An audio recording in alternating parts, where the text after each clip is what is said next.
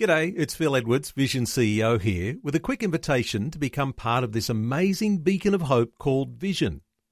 Together we can put our love into action to help people of all kinds build or rebuild their lives on the truth of God.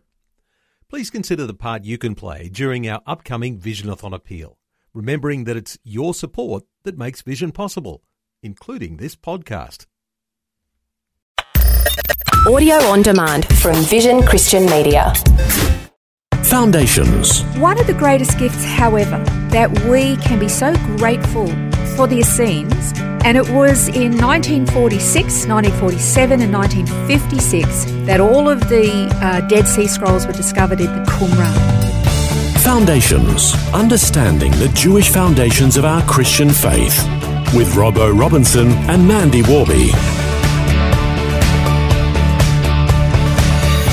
We're learning all about the different religious groups within Judaism at the time of Christ, and we're focusing particularly on the sect of the Essenes, an ascetic monastic group of separatists living in the desert away from the powerful and corrupt Pharisees, Sadducees and scribes. And we mentioned also last time that they really weren't on the scene for very long. I mean, if the Pharisees, the Sadducees and scribes go back to the days of Ezra and Nehemiah, the Essenes are only around from about the time of 100 BC until about 70 AD.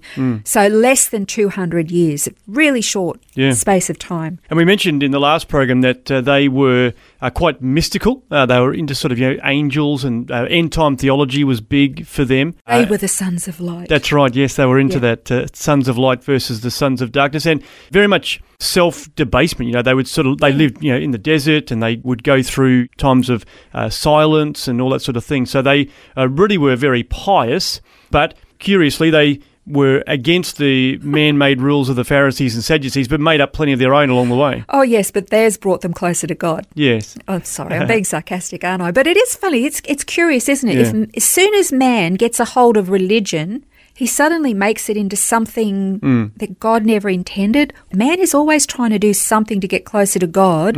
When God says, you can't get close to me. I'm the one that's got to get close to you. Yeah, that's right. And I guess that's why the Apostle Paul kept banging away about grace all the time in all of the epistles, was like, this is a life of grace. We can only do it through God's grace.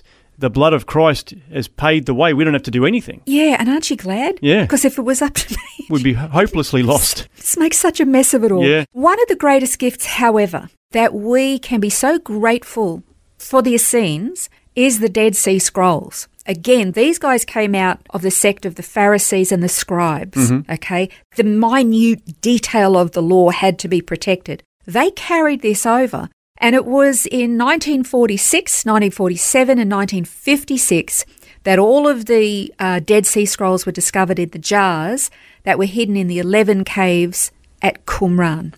And every book of the Bible was discovered there except for the book of Esther. And not only was the Bible written down, but all the details of their lives. That's how we know so much about them. And when the scrolls were discovered, it became really apparent that these were, without doubt, the greatest archaeological discovery of the 20th century.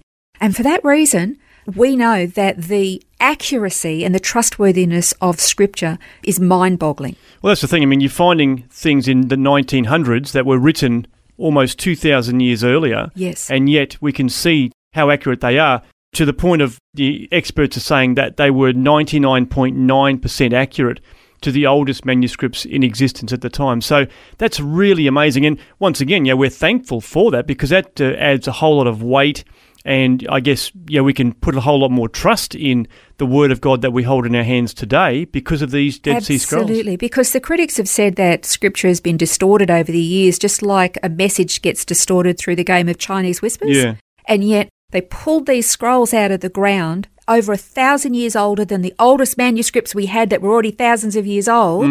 And they're accurate. Yeah. The other amazing thing is that modern Hebrew writers and readers today could read those scrolls. Wow. It's like magnificent, I get very excited about this. So while they were mystics and monastics, and they did hold to some pretty extreme non-biblical beliefs and practices and traditions, their dedication to the copying of Scripture it's like the gift to mankind, to be perfectly honest with you. Now, you mentioned that we've learned a lot about the Essenes through the Dead Sea Scrolls. Are there any people that we can identify or point to as being Essenes because of what we've learned? Some think that Joseph of Arimathea might have actually been a member of the Essenes. Okay. I mean, who knows? Anything's possible, I guess. But he was also very different to them. Like, he was really very wealthy man. He lived close to Jerusalem and had his own tomb close to the city, whereas the Essenes wanted nothing to do with all of that. So, it's a rumour. Well, another one that may match better than Joseph of Arimathea would be John the Baptist, because, I mean, he lived in the desert, he ate locusts and he wore camel skin. So, he probably would have matched up quite strongly with the lifestyle of the Essenes, if nothing else. You know, it's really interesting. When we visited the Qumran caves in Israel, you get to watch a little video before you go through and walk into all of the ruins and see where they lived and did all their stuff. What they've learned from all of the manuscripts and scrolls, as I said, all about their day-to-day lives, what they believed, how they lived, and blah, blah, blah. There's a little reenactment in the video, and it's of one of the brothers of the Essenes who talks about, or gets up after the meal while everybody's being very nice and silent. He asks for permission to speak, and the high priest is sitting there. And he says, do you remember that we used to have a man who lived here? He lived with us for quite some time. And then one day he just disappeared. Well, some travellers came through and said that a man called John, known as John the Baptist, was actually murdered by Herod. Could it be that John the Baptist is the man who actually lived with us for a time? Oh, right. Now, the high priest then responded, got really cranky and snarky and said, no, wasn't him, and you'd be better off to mind your own business and get back to Bible study. But the possibility remains that maybe John the Baptist actually did live with them for a while. Well, I guess he must have lived somewhere, so if he was in the desert, it would make sense to at least live in a community rather than just, on his own. Yeah, well, if you go back to the story of when John the Baptist was conceived miraculously, and then his father, who was the high priest at the time, Zechariah, he said, well, really, is that even a thing? Can that happen? And remember, Gabriel said to him, because you've doubted, you're not going to be able to speak. And he was struck dumb until John was born, and then Zechariah actually wrote on a little thing when there was debate over what the baby was going to be called. He said, no, his name is John, and miraculously got his voice back. And this was a miracle. It was a public miracle, and everybody's oohing and ahhing over this baby. So what happened to John after that? Because Scripture is very silent. Suddenly there's no mention of Zechariah or Elizabeth. They were both old. So they may have died when he was still fairly young. Where did John go? That's right. Well, he was missing for 30 years and then just turns up at the Jordan River baptising people. Exactly. And probably they would have gone into hiding because Herod was such a paranoid maniac that this miracle baby would have been in danger. Is it possible that he actually went and hid in the desert? Maybe Elizabeth and Zechariah pass away. John might have gone to live with the Essenes. He was in the right environment. Yeah, that's right. Like you said, he was only 30 years of age. It was only 30 years. So he could have been living with them for a few years, very used to the climate in the desert. And one day he just walks off. It's his time. And he goes up the road to the start of the Jordan River before it turns into the Dead Sea at a major crossing where, travellers would be going from Israel right across to the Far East.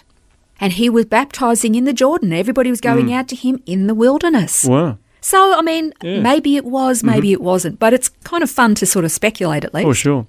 We're certainly very thankful for the Dead Sea Scrolls and maybe thankful for a home for John the Baptist in the meantime. But is it possible, because we talked about how the Essenes were only on the scene. Yeah. The Essenes were only on the scene. Sorry about that. It was bad. But only for 170 to 200 years. Maybe God allowed them to be there for that purpose. Yeah, maybe to give John the Baptist a home and to ensure the faithful maintenance and protection of the Scriptures. Who knows? Well, that's a little bit of a look at the Essenes, and we're going to continue our look at these different sects and groups within Judaism in our next program on Foundations. This has been Foundations, a look at the Jewish foundations of our Christian faith. For study notes, resources and more, see vision.org.au/foundations.